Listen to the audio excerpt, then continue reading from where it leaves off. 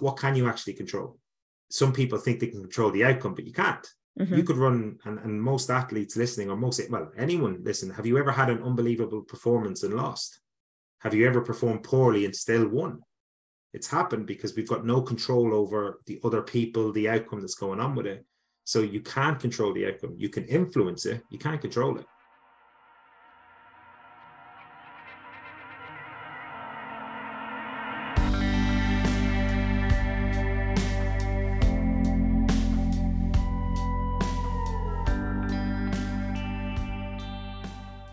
Today I'm going to be talking to Dr. Phil Clarke about tackling mental health in sport. Dr. Clarke is an experienced lecturer and researcher and consultant in sport and exercise and performance psychology at the University of Derby, which is where he completed his own PhD exploring the role of psychological predictors in pressure performance. Phil's really got a passion for human performance and well-being and mental health, and supporting individuals to really be able to achieve their potential, whether that's in the classroom, the boardroom, or on the sporting field. Alongside his lecturing role, Phil is the current sports psychology lead both at Team Derby and the Derbyshire Institute for Sport, where he supports a range of elite athletes and coaches in their sporting ventures. He also applies these principles in other environments as well. He researches and provides a consultancy in a range of other performing domains, such as education, business, aviation, and military scenarios. Phil has presented his award-winning research both nationally and internationally at a range of conferences over the last decade, and he believes it's really important to ensure he continues to work over all of these areas to really be able to drive this through the discipline and also ensure that his practice is scientifically informed with the latest research, and that thinking is able to support his clients but also to shape the performance environments. So Phil, thank you so much for joining us today. Thanks, Joe. I'll have you introduce me at any other thing I do in the future. That was great. Thanks for that. You're very welcome. So, Phil, where did this all start for you? I guess before I got into, I wasn't very academic at all growing up. If you had asked my teachers if Phil Clarke would have made it to university, their answers would have definitely been no. It stemmed from just a passion in sport. Growing up, my dad was a well-known athlete as well, Gaelic football. He was well respected. I got into it myself, my sister and my brother. But I struggled, not due to ability, due to I couldn't get up here right. I couldn't get the top 3 inches, as I call it, right. So big matches, I felt the expectation of trying to live in my dad's shadow, trying to emulate him or be, and he was a very different athlete to what I was. So in big moments, I didn't necessarily turn up to the way I would have liked to. And it wasn't until I got hit with the realization, right, I'm going to university, that I wanted to study in sport. And I remember my very first lecture in sports psychology, where it was like, oh, wow, this is a thing. Okay. Yeah. And everything in my first module was just, yeah, I could have used that. I could have used that. I could have used that. And that's what I'm really passionate now about, supporting young athletes with it, because it is uncomfortable. It is challenging. It is pressure filled, especially when you're going through everything that life brings. So yeah, just have a real passion for supporting athletes in something that I went through and didn't necessarily have that support. Yes, I had support from family and friends and things like that, but not through a psychological lens, I guess. Absolutely. I love that phrase, the top 3 inches. That's a new one on me, but I think I'm going to steal it. I can see Phil as well whilst we're talking. So he was pointing to the top of his head and referring to the executive functioning of his brain there. Yeah. And so, really that understanding that would have been so helpful to you earlier on in your career of why certain things happened in a certain way really started to dawn on you when you moved into higher education. Oh, complete career change. So I'd initially come over to study sports science. Like I mentioned, I wasn't great at school and wasn't great at university. The only reason I got into university in the UK, so you can probably tell from my accent, I'm from Ireland, was because of my sporting credentials and my background. I got into a sports science course because purely you could write a personal statement in Ireland that you get a number, you get points for your grade, and that's it, whether you get in or not. So I knew I wasn't going to get into the courses I wanted to in Ireland. So I came over to the UK to study sports science, thinking I was going to do physiology or physiotherapy. And first lecture, first semester of uni, I changed my whole career career path that I knew it was psychology I wanted to go down. So yeah, I think in any profession you do, you want to find something you're passionate about. And I had that personal experience that I could connect with and go, not only is this something I enjoy from a professional perspective, it's just something I wish I knew back then. Absolutely. Yeah. Yeah. And I think, I mean, there are lots of different figures out there, but something that I'd read recently was it's reported about 35% of elite athletes actually suffered from disordered eating behaviors, burnout, anxiety, stress, depression. I'd have thought actually, but there's probably a lot more than that. And I think that that's possibly quite an underreported figure. Yeah, I think that from a mental health aspect, I think athletes can sometimes be seen from the general population. So the way I look at sport is it's like the shop window of high performance, because everyone can see it, everyone talks about it. You think about kind of at a professional level, you'll have 70, 80,000 go to a stadium and they all talk about it in the pub afterwards, and it's on social media, and it's all that's talked about. And they have this image that they're invincible, but they're human beings. They have the same pressures that everyone else experiences, except their profession is under the lens of scrutiny from press, fans, the whole lot. I think where the aspect of the reporting of it is one thing, because I do think there's an aspect that people don't report what they're experiencing. But I also think some aspect of it is understanding the difference between stress and pressure. And pressure is a fundamental part of that role. When there's any type of performance where there's an expectation, there's an outcome, and there's individuals watching, there is that natural pressure. So we don't want to shy away from that. So I know in the general population, when we talk about negative feelings, it's about trying to manage those and get to a more pleasant place. But when we look at sport, that pressure is inevitable. It's going to come, and it's more about managing it and getting on side with it and understanding why our body is going through what it's going through in terms of the intense butterflies, the self-doubt, the apprehension. That's a natural part of your body trying to keep you safe, your brain trying to keep you safe, but going, let's not go into this really scary environment. So what we're not trying to do is get rid of it. We're just trying to work with it. And that type of approach. And I guess, we talk about that in education as well, don't we? We, from the work that Gareth and I've done, we talk about the difference between stretch and stress, and, the importance of that those intense butterflies, etc. And it's preparing you to go into this arena, but it's also there because it shows that you actually care about what you're doing. And being able to work in that. And when we worked with different programs in the university, we'd talk about it in different language, but, in performing arts, we'd talk about that motivational energy.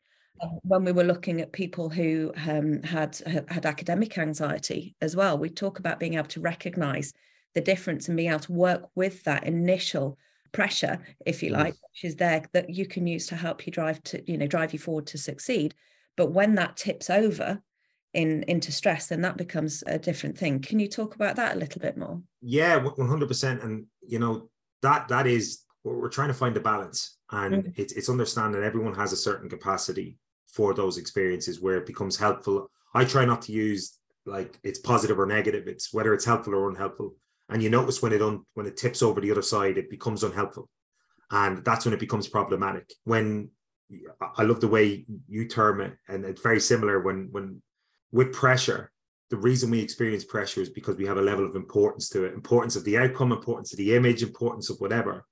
So if you're not experiencing that, I'm probably more worried, because does that mean have you fallen out of love with what's happening? And which happens in sport, where they have this identity, so they're doing it just because that's all they've ever known, and they've got no passion for it. And that's even an even worse place to be in, almost. Okay. So it's almost trying to educate people, and particularly our younger athletes, that this is natural, that it's not something to be scared of. Yes, it's uncomfortable, but uncomfortable is okay. It's when it becomes unmanageable.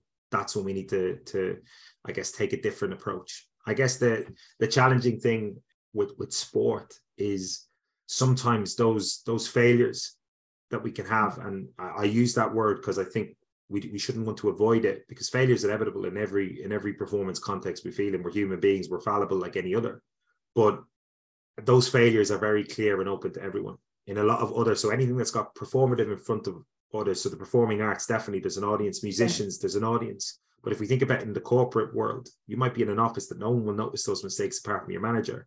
That's not to say that we're diminishing the impact of it, But the reason I talk about it is that's another element of the stress beforehand, because it's not just me having to deal with what if this goes wrong. It's my teammates, the fans, the population watching, the implications this could have on contracts, because if I'm not performing well, I could be out the door. So it almost adds to that potential spiral of negative thinking of this could go wrong, this could go wrong, this could go wrong. And okay, it's helpful if we're using it as a motivator, but if we're using it as a detractor, then that's unhelpful. And it's that understanding. It starts to impact on our perception of how well our needs are being met. If we draw it back to the human given needs, you know, that sense of status, you know, that sense of autonomy and control as well. And, you know, that you're talking about teammates, part of that community of people as well. And when I've talked before about performance anxiety in terms of people giving presentations, when they're doing their vivas, you know, and in the corporate world, if people are having to present, that's a really common thing as well. And that, you know, the way I've framed it for people is that you remove yourself from the pack. We're pack animals, and if we suddenly feel that we're outside of that pack, then there's a huge sense of threat. Oh, 100%. And I think it's Jerry Seinfeld's joke that more people are afraid of public speaking than they are of death. So actually, you'd rather be in the coffin than giving the eulogy. And that highlights that the real importance of we are pack animals. We don't want to do something that's going to potentially isolate us or put us out, because that's our risk. Years and years ago, the reason was that is our physical safety. If we're left alone to fend for ourselves, we're at risk. The 8 hours we sleep, we're at risk in terms of we have to fend for ourselves in foods. All of that, our likelihood of death increases magnanimously. But actually, in today's society, it's a lot more safe physically, but our brain doesn't process it like that, because it looks at the emotional connection. And actually, we follow the exact same processes that I don't want to do something or say something that's going to make me seem silly, make me seem stupid, or me feel lesser. And therefore, I may be excluded from projects, excluded from teams, excluded from XYZ. So again, these are natural human processes that are part of it. And everyone experiences the exact same things. And yeah, when we perceive it like that, and when you start to understand it, you can get on side with why your brain does that. It's natural. It's completely natural. And even though I've been doing this for years, I still get nervous when I go up and speak, because of course I am, but I can manage it. And it's helpful now. It's almost, oh no, this is good. This is me telling me I'm ready. That's all it is. And yeah, it's just very different. Just very different. And I think that managing it is, that comes into, you know, when we, from a human giver's point of view, when we talk about resources, one of our great resources is our imagination.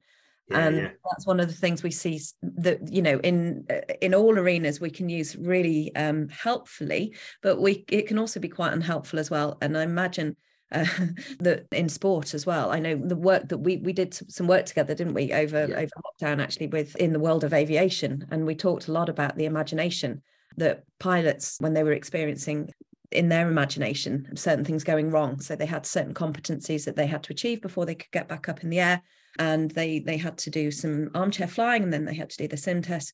And what was going on for them and in their imagination had a huge influence on the outcome of their performance. And I'm sure you see that in sport, we see that in academia, but we also see it socially for people as well, don't we, in their everyday lives. So if we're constantly concerned about the worst case scenario or imagining certain things going wrong, then our emotional arousal levels, our fight or flight, that perception of threat goes up. And the one thing I say even with that is we don't want to shy away from that either, because there is benefit in seeing the worst case scenario in the sense that, okay, you've seen it, what it could be at the worst, and you're still here and you're okay. Yeah. Like it's not the end of the world. So there is an element that you'll see within some aspects where it's all about being purely positive. And I do see this with some of the let's say unqualified people in the mental space talking about performance, who will be saying, no, just stay positive, stay in this. And I'm like, I understand that. And there is benefit to it, but we also understand that sport and performance is an unsafe place, because there is validation, there is expectation, there is all of that. So if we just imagine purely the positive, it doesn't replicate what it's like in the reality when you're in there, because you are going to be sitting with those doubts. So a lot of the work I try and do is trying to almost make it real, like, okay, so you're experiencing those thoughts, that's okay. Now, how are we going to manage it? Because I can't stop those automatic thoughts, those automatic images coming into play. So let's give you the skills that when they do come in, how are you going to manage it? Yeah. So it's almost trying to get them to, instead of lean away from it, lean into it and still know that they're on a strong foundation. Because that's in essence what reality is going to be like. I don't think I've ever turned up to any performance and gone, I am perfect. I feel 10 out of 10. My performance outcome is going to be perfect. No one can stop me. Because the thing is, I've had situations where it's gone wrong before. So my brain will go, haha, yeah, you think? Yeah, do you remember when this happened? And it's like, yeah, okay.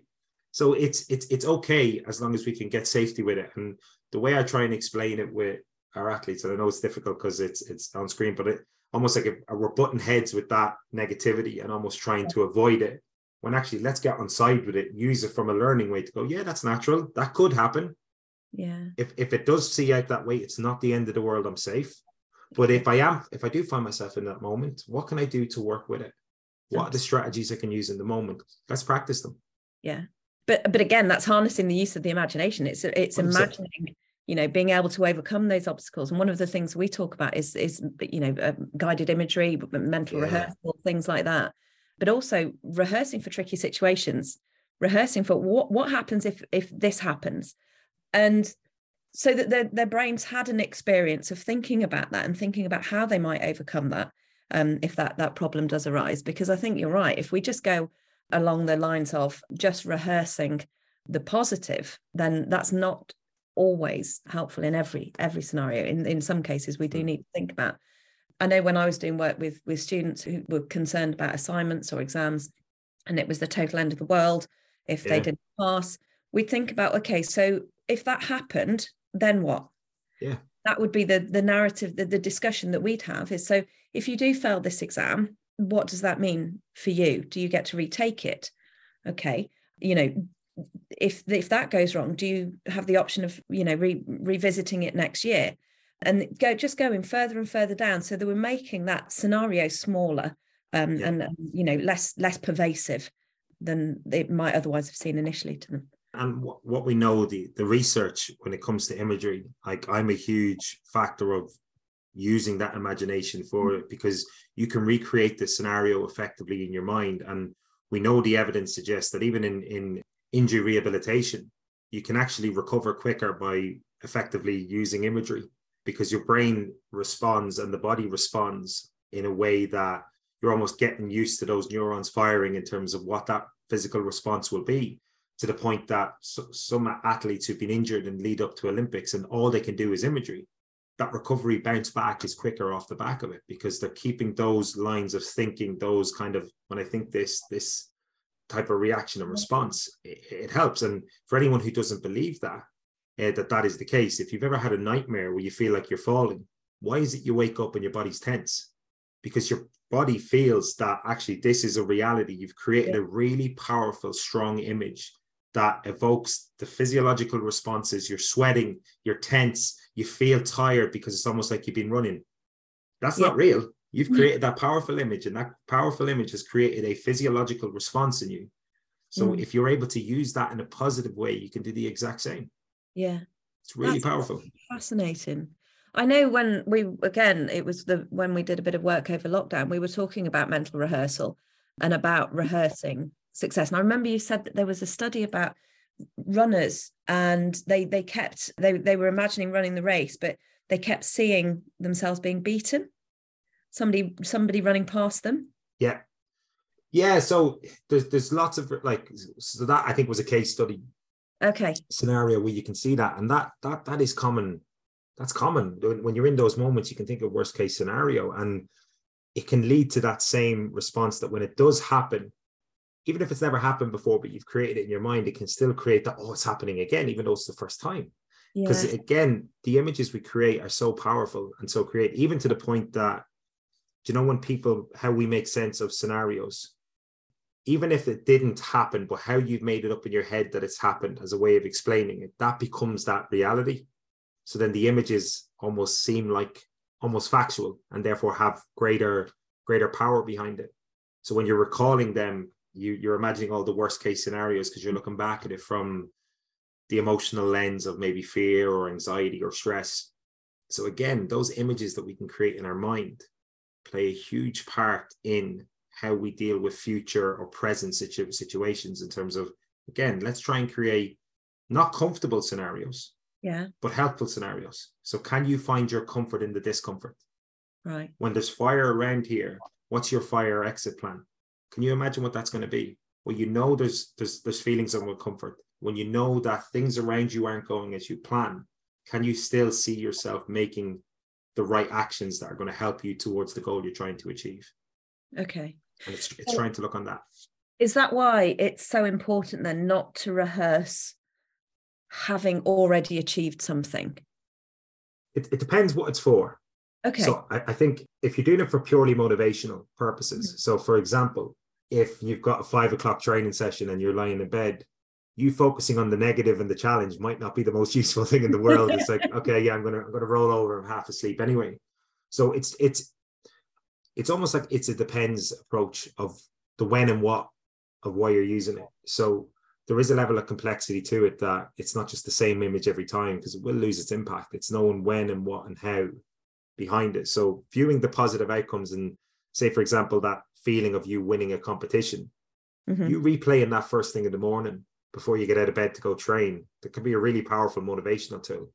But actually, most of the images we've been talking about, they're not motivational in any sense. So what we're almost trying to do is create an image that's given instruction and guidance that allow them to almost have a coping mechanism that when it comes out, okay, great.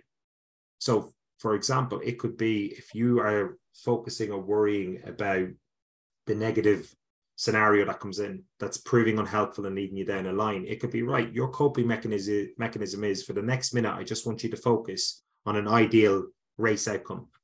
Okay. Just focus on that. So what we're almost trying to do is, whenever something negative comes in, you're building up that automation, that automatic habit of, okay, that's fine. Let's focus on what I can do, an ideal race outcome, and me performing through the adversity, or even some case, like imagine a perfect round. I'm not saying every time you have to focus on the negative, but it's also good to do that sometimes too. Yeah. So focus on it going best case scenario, focus on a worst case scenario, focusing when different variations go wrong, because by doing that, you're developing comfort in it. So Michael Phelps is a great example. There's a video out there you can watch in one of his Olympics. I think it was a semi-final where his goggles broke. So his goggles filled with water, and it led, obviously, for a swimmer underwater. That's not ideal, particularly when you're turning at the end of laps. But they had rehearsed that in practice. So it didn't. Yes, it was uncomfortable. Yes, it was a shock. I think he won the race and made it through. But you can see at the end of it, when he comes out, he's rubbing his eyes. He doesn't know kind of the outcome. It doesn't matter, because the practice he'd been doing was just, can't change that. This has happened. Now is not a safe time to worry about why that happened. It's just going into, what can I do about it? Right. Focus on what I can do. Focus on what my process is. Great. Practice it, rehearse it. And it doesn't have to be just in those performance environments, because life is full of stress. Yeah. And I was thinking just that, we always say, when you're talking about managing uncertainty, it's rather than thinking about all the variables that you can't control, it's about being able to focus down on the things that are within your control, to be able to build that exit strategy from whatever it is that we're. Yeah. I use a model with the athletes I work with on that terminology of, it's 70, 20, 10, because you sometimes hear, if you can't control it, don't worry about it. Don't think about it. I can agree to some extent with that, but my challenge is, okay, it's raining outside. I can't control the weather, but I would like to know that it's raining. I can adopt my strategy off it. I'm just not going to spend a huge amount of time focusing on it. So 70% of the focus should go on what we can control. 20% should go on what we can influence, and 10% should go on what we've got no control over. But often we flip that around, and 70% of the focus goes on what we've got no control over. 20% stays on influence, but 10% goes on what we can control. So it's trying to shift the balance and really gain an understanding of, okay, what can you actually control? Some people think they can control the outcome, but you can't. You could run, and most athletes listening, or anyone listen, have you ever had an unbelievable performance and lost? Have you ever performed poorly and still won? It's happened because we've got no control over the other people, the outcome that's going on with it. So you can't control the outcome. You can influence it. You can't control it. Yeah. You can only control your process to it, and trying to show them, okay, well, what can you control? Your response, your reaction, how you manage it. fundamentally you. Yeah. That's really powerful. I'm just thinking back to conversations I've been having this week with some supervisees. And, sometimes when working with trainee therapists, they'll come into supervision and they say, look, there's all of this stuff going on. And there's nothing that this client can do to change that situation. There's nothing I can do as a therapist to help them in that situation because their environment can't change. And I just feel really helpless. So we bring it right back down to, well, what is their goal and what are they able to influence within themselves? What have they got control over in that time? We need to acknowledge the things that they don't have control over. Absolutely. But bringing it back down to things that they can control, back down to their own physical and mental well-being and what they can influence in terms of that. And that framing it like that really helps to increase their perception of control. And understanding that there is wiggle room. Like, it's not that you can't think about those things. You can. It's natural. It's part of us that those thoughts about the things we can control will come into play. You're not going to be able to 100% of the time think about just the things we can control. So giving yourself the space to go, right, I can hit 70%. Mm-hmm. I can try and align it more within that role, and teaching them acceptance that I can't control it. Yes. And again, understanding the difference between need and want. Yeah. They meant to, look, I need to help them. No, you don't need to help them. You want to help them. Need intensifies, there is a do or die feeling to it. So you have that emotional response and reaction to it of intensity. You don't always get what you want, but you get the things you need. And fundamentally, when you look at that, the things that you need, the example I try and do with that is go, right, take a deep breath and hold your breath for as long as you can. And those last few seconds before you're almost craving for breath, that feeling of, that's need. And you telling yourself that you need something is you living in that kind of feeling for the whole time. Yeah. It's very different to I want breath. Very, very different. So it's just kind of like the language we use internally can majorly influence the emotional response we have to things and the acceptance we have to things. Because the whole response and reaction around that, how you talk to yourself, how you set it up, how you set those expectations, that again, the need and want. I want to help all my clients. I don't necessarily need to. And that's not a bad thing. It's me knowing I will do everything I can. But if it doesn't work out, I'm not going to beat myself massively up over it because some of the things are completely outside of my control. Yeah. And again, something we talk about in therapy is the main things that influence therapeutic outcome. And quite often, the initial thing that people say is, it's the client-therapist relationship is the biggest influencing factor. So it's the coach and the athlete relationship that's the biggest influential factor. But actually, the research is pretty universal on this, that's hugely important. The client-therapist relationship is roughly about 30%. If we look at Lambert's research into this, and then we've got the model is roughly about 15%. And then there's hope and placebo is about 15%. Now, the other 40% is extra therapeutic factors. So all of the other things that are going on that you have absolutely no control over in that therapy space. But what you can do in that therapy space is help to get the client to understand their own needs and resources and how to meet them in a healthy way that helps them to build resilience to be able to manage those and influence those extra therapeutic factors. Does that make sense in terms of the work that you do in sport? 100%. Like everything you do beyond that, and like even on the help side, sometimes they mightn't want help.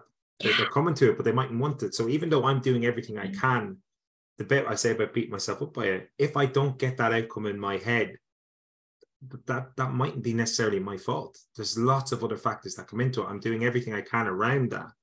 But again, I can't control people. No. Joe Griffin would always say, have you got a customer for change in the room? Because if you haven't, your work's not going anywhere, 100%. And like the thing we talk a lot about within sport, because we're dealing with lots of other components, like coaches, the support staff, the player, is who's the client? Who's the client you're dealing with in this scenario? Because you often get told, well, the coach thinks it's this, and this person thinks it's that, and you think it's that. And then you actually speak to the athlete and it's something different. And then, okay, who's your client? Is the client the athlete or the organization that's paying you? Because they may say, look, it's this. So for example, I've had it before where a coach has asked me, should this person play? And I'm going, that's not my decision. I'm not a coach. I'm not involved in that. But I know you've been doing some work with them. That's irrelevant because that's not my role. And if obviously some individuals you could be under the pressure, well, they're the ones paying me. So are they my client or is my athlete the client? And those things can suddenly then link around. Ethical boundaries can become quite blurred. How do you manage that?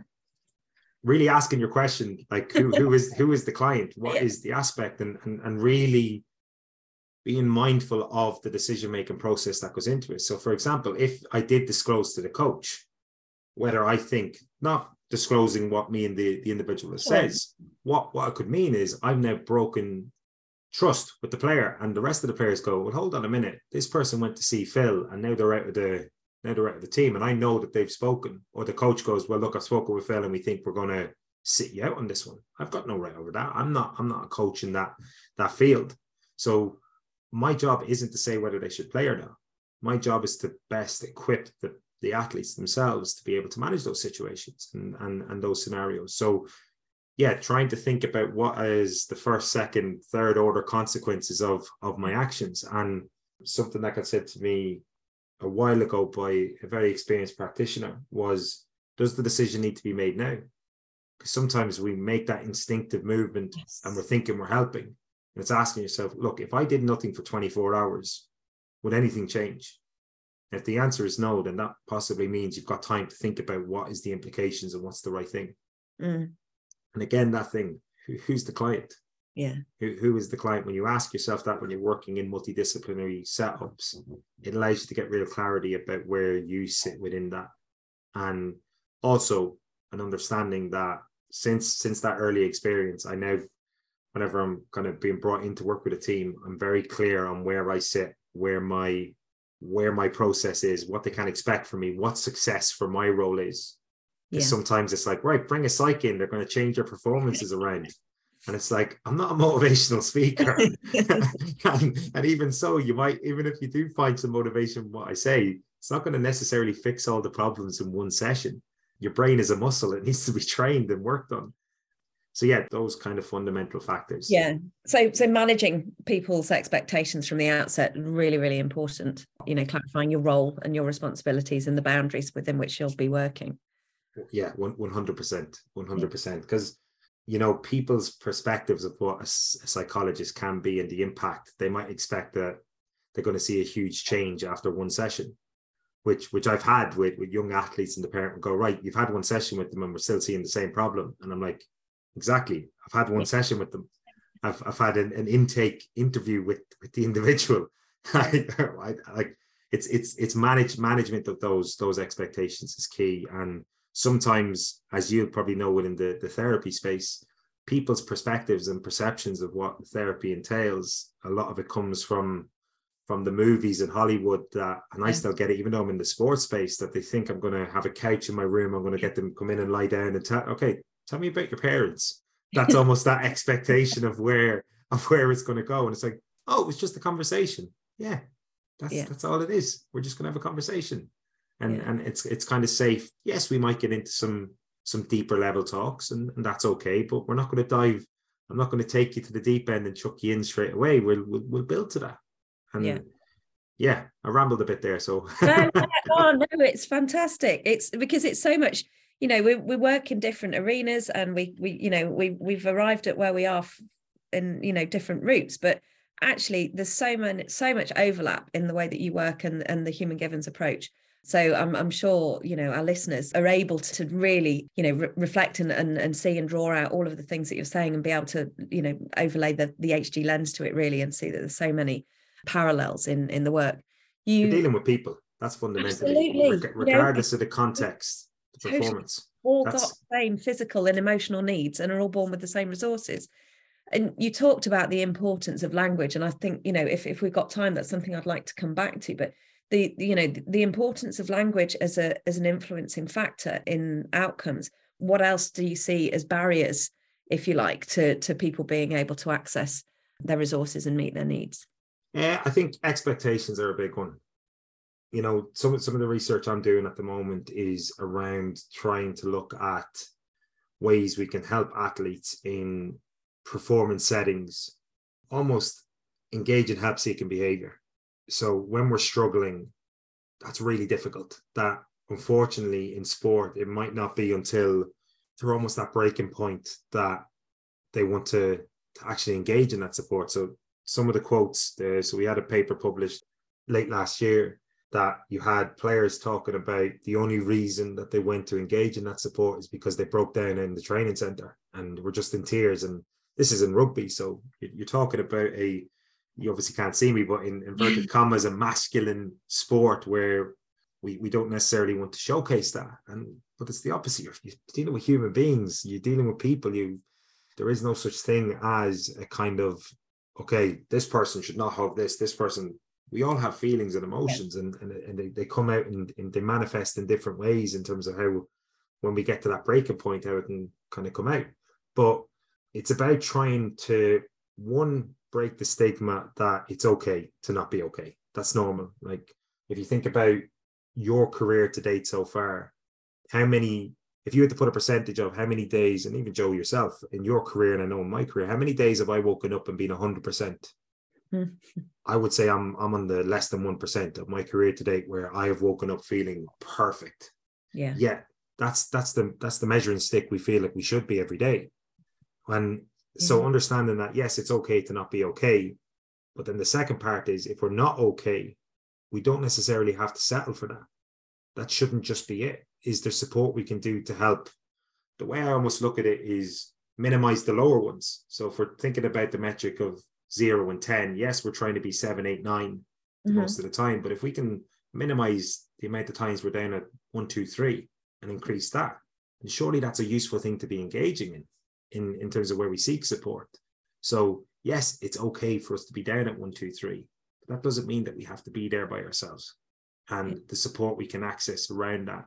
So I guess one of the challenges in sport is a real understanding around what 1, 2, 3 looks like, what it feels like, and being able to know what support structure is available to them that they can engage in. And the stuff we're doing at the moment is looking at within the teams themselves, using the language around mental health and developing their mental health literacy skills that they can help facilitate each other. So instead of going, okay, I've noticed one of my teammates is a bit down here, I'm not going to avoid him, I'm going to go over and have a conversation. Can we foster that environment where people are looking out for each other, where it's like, look, it's all right, mate. Yeah, I'm here if you need to talk. And then you can almost be the vehicle that helps bring them towards that support. Because this is just my personal opinion, is that is probably one of the hardest things a human being can do, is ask for help, particularly when they're in a performance setting where it's like, I've had all this training, I should have the ability to perform, and yet I feel like I've got nothing. That's a really, really hard place to be in. So sometimes as human beings, it's not just on themselves to make that decision, because that's one of the hardest things to do. So is there something we can do to help bring them along on that? So yeah, I guess, I don't know if that quite answers your question, Joe. I'm just thinking that, from how that kind of fits into our model, really. So we would say that there are 3 reasons why people would suffer from mental ill health. So 3 barriers, if you like, to people being their needs. And the first one being that the environment, very much, the environment is sick, or they're in a toxic environment, and that could be influenced by people around them. That might be a poor sense of safety and security in where they are. So whatever that environment is, and we can get, we can use the word environment in quite a broad term. Yeah. And the second one being that there are missing coping skills. So perhaps we haven't learned how to understand our needs and emotions and instincts, and how all of that works. And so is there a way that we can teach people to be able to do that?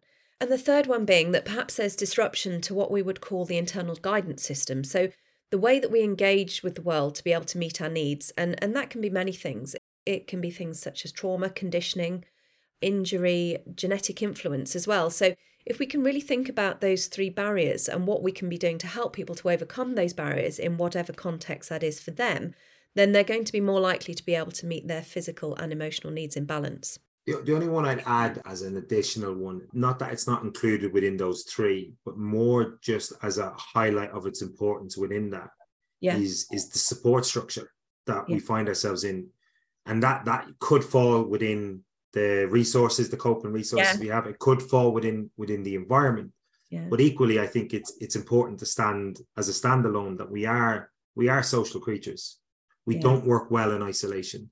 Yes, individuals may like they'd be more introverted, they like that aspect, but we crave that connection when we've gone too long without it. So everyone almost has that cup of, so I know there'll be individuals who they might go to social gatherings and they have that social hangover the next day because of actually engaging with lots of people. Okay, but there's still that need that we have that capacity of that engagement. It is important for what we do and for our development, our both cognitive, emotional development, the professional, personal development.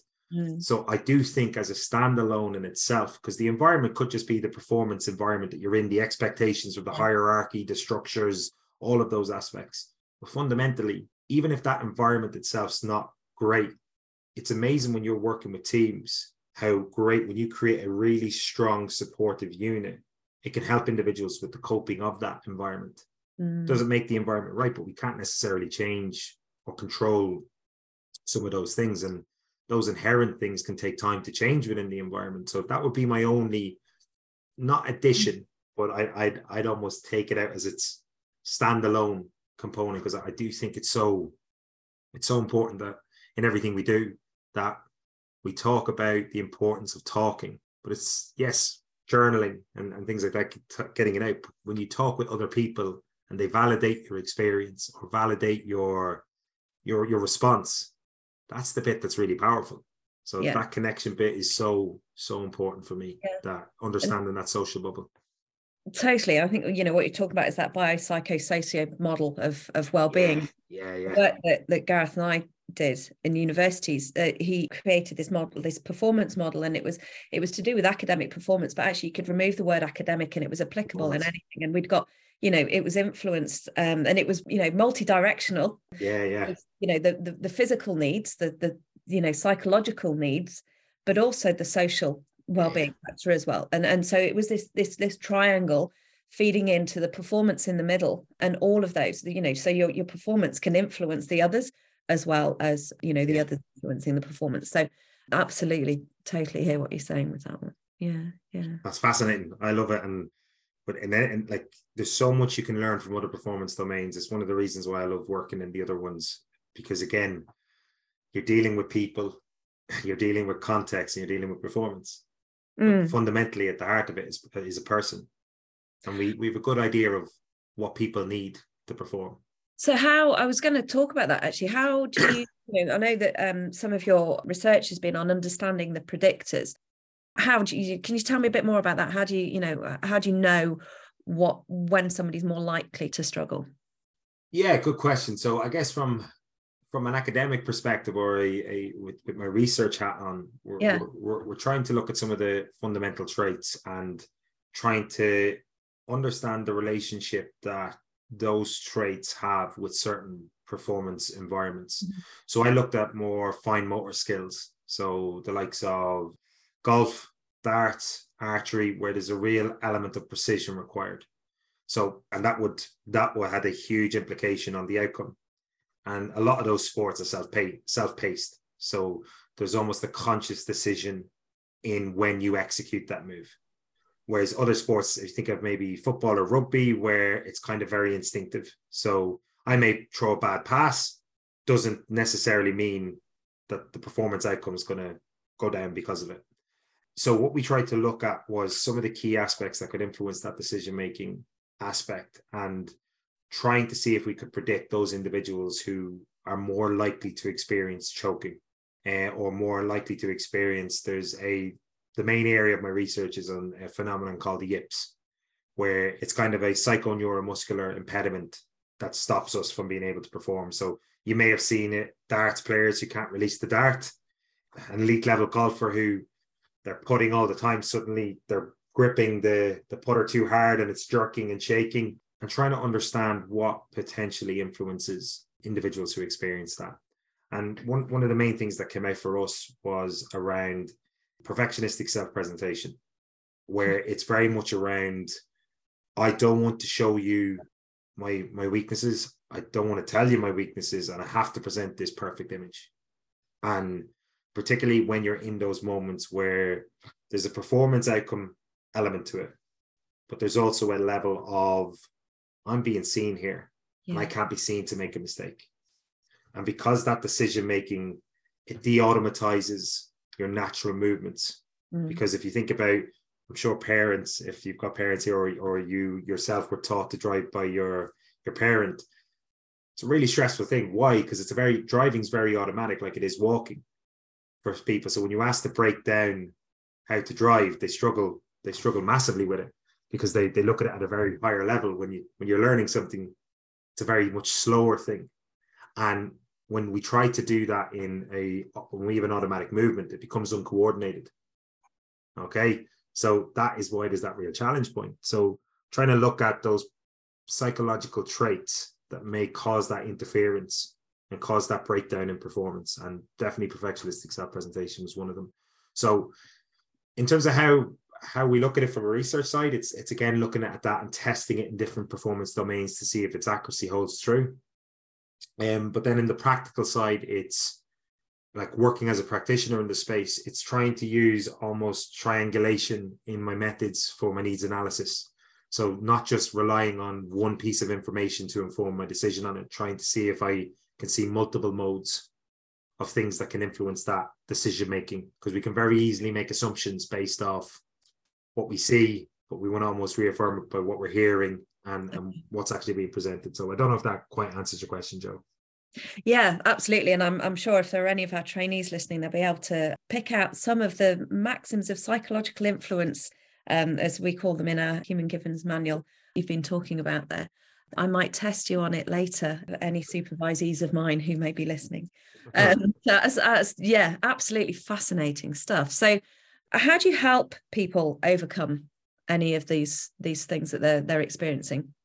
How do you help people? Good question. For me, fundamentally, and again, this sits from, I guess, my philosophical approach, my values as a practitioner, is I very much support the person behind the performer.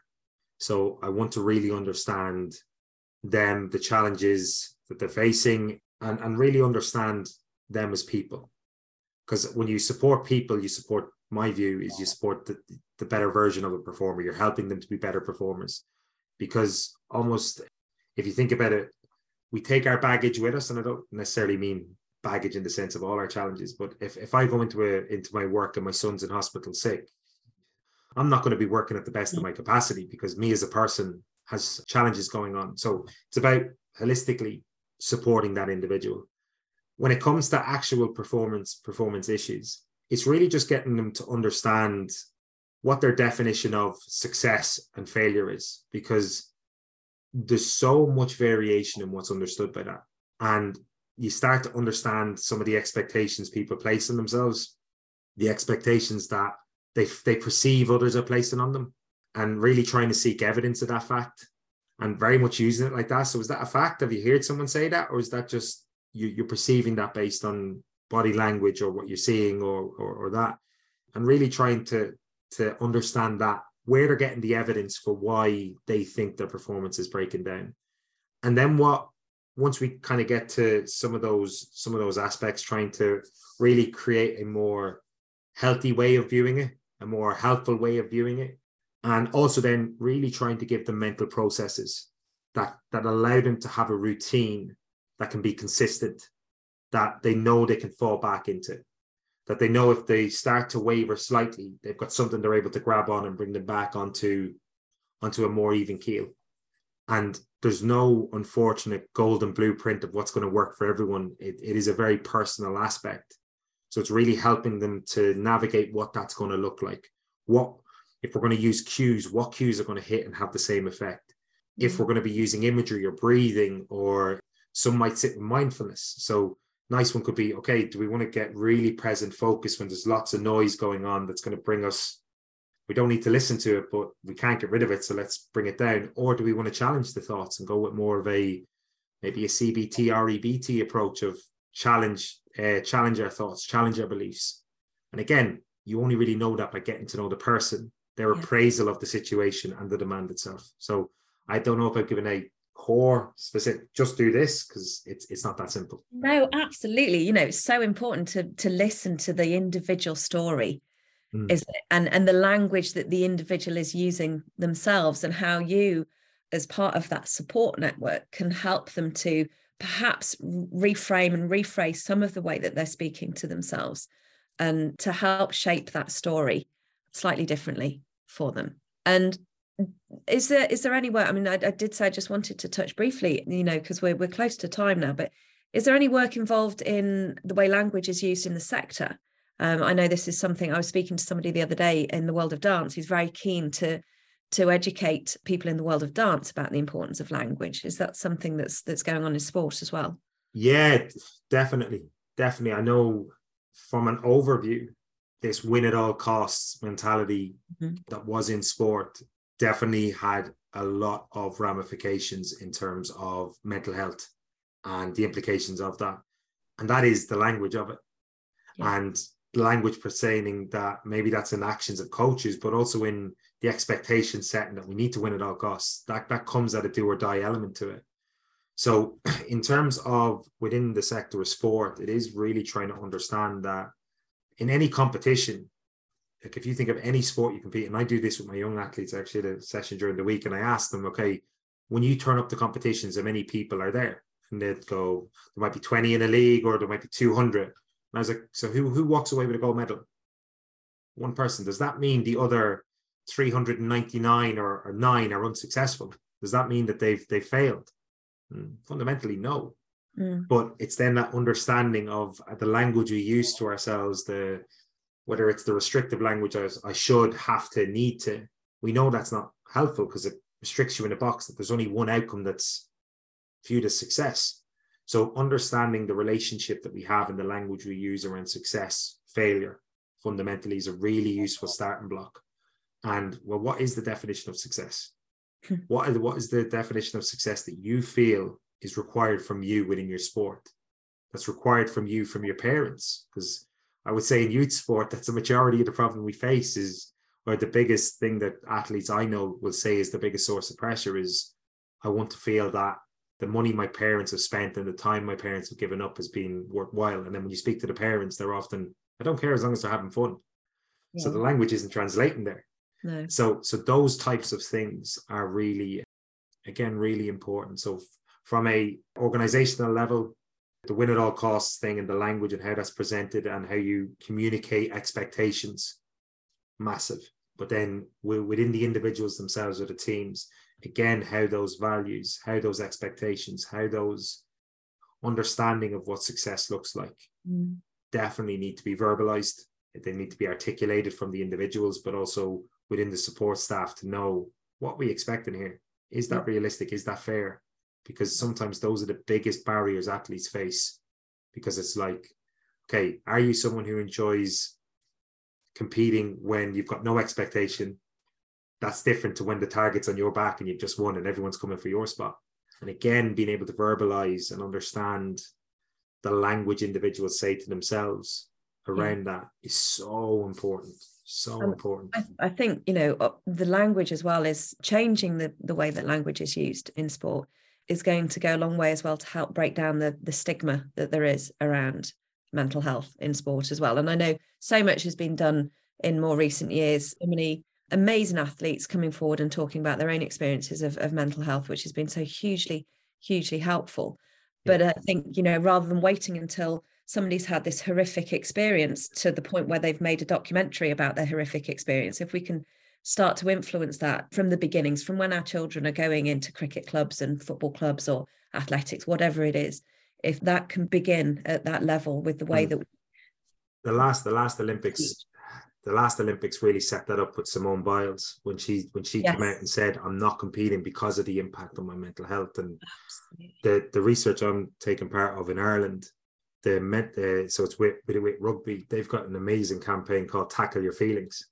Yeah, and that's such a powerful thing because the tackle component of rugby, that side. So the thing I would say to everyone is don't underestimate the power of language. And a simple word like should, need can change the whole perspective of how that's perceived and how that's viewed. And just talking more about using the term mental health, my mental well-being, my emotional well-being, normalizes it, because we're normal, we're human beings, we all feel it. So let's talk about it. It's not something that just impacts 5% of the population. Mental health is not, there's no bigotry in it, there's no sexism in it, there's no racism in it. We're human beings, we experience all of it. We experience these feelings, we experience in all those aspects that, so let's talk about it. And so we have. And thank you, Phil. Amazing. Is there anything else at all that, that you'd particularly like to add today? Ed, the only thing I would say, just from my own experience, because I know you are in the mental health counselling space or psychotherapy space, is learn from other professions. Because all other professions, one of the things I love, I work with health psychs, I've worked with clinical psychs, I've worked with psychotherapists, I've worked with forensic psychs, organizational psychs. They're all dealing with people, so I can learn from it. So don't restrict yourself too much with just learning from my sector. But learn from anyone who works with people. There's learning to be had. So yeah, just from a development point, reach out. You might think, oh, he's a sports psychologist, that's got nothing to do with me. Hopefully you've learned today. Oh, actually, yeah, they're dealing with people, so they're dealing with challenge, they're dealing with pressure. Okay, there's a lot of crossover, and learning from those other disciplines is within psychology is been hugely powerful for my own development as a practitioner, as a researcher, as a lecturer, but also as a person. Yeah, I couldn't agree more. And I think absolutely, Gareth and I would back you up totally on that. Read across a broader scope rather than just in your area, and listen to podcasts like this one. Phil, thank you so much for joining us today. Your insights that you've shared no doubt will help a lot of people, listening to this podcast and sharing it beyond across a broader scope rather than just in your area. And listen to podcasts like this one.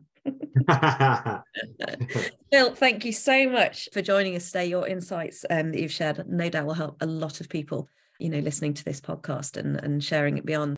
If you would like to explore the Human Givens approach and the training we offer, you can find out more by visiting our website, and you can find the link for that in the podcast description, where you'll also find the links for many of the resources mentioned in this episode, as well as our podcast archive.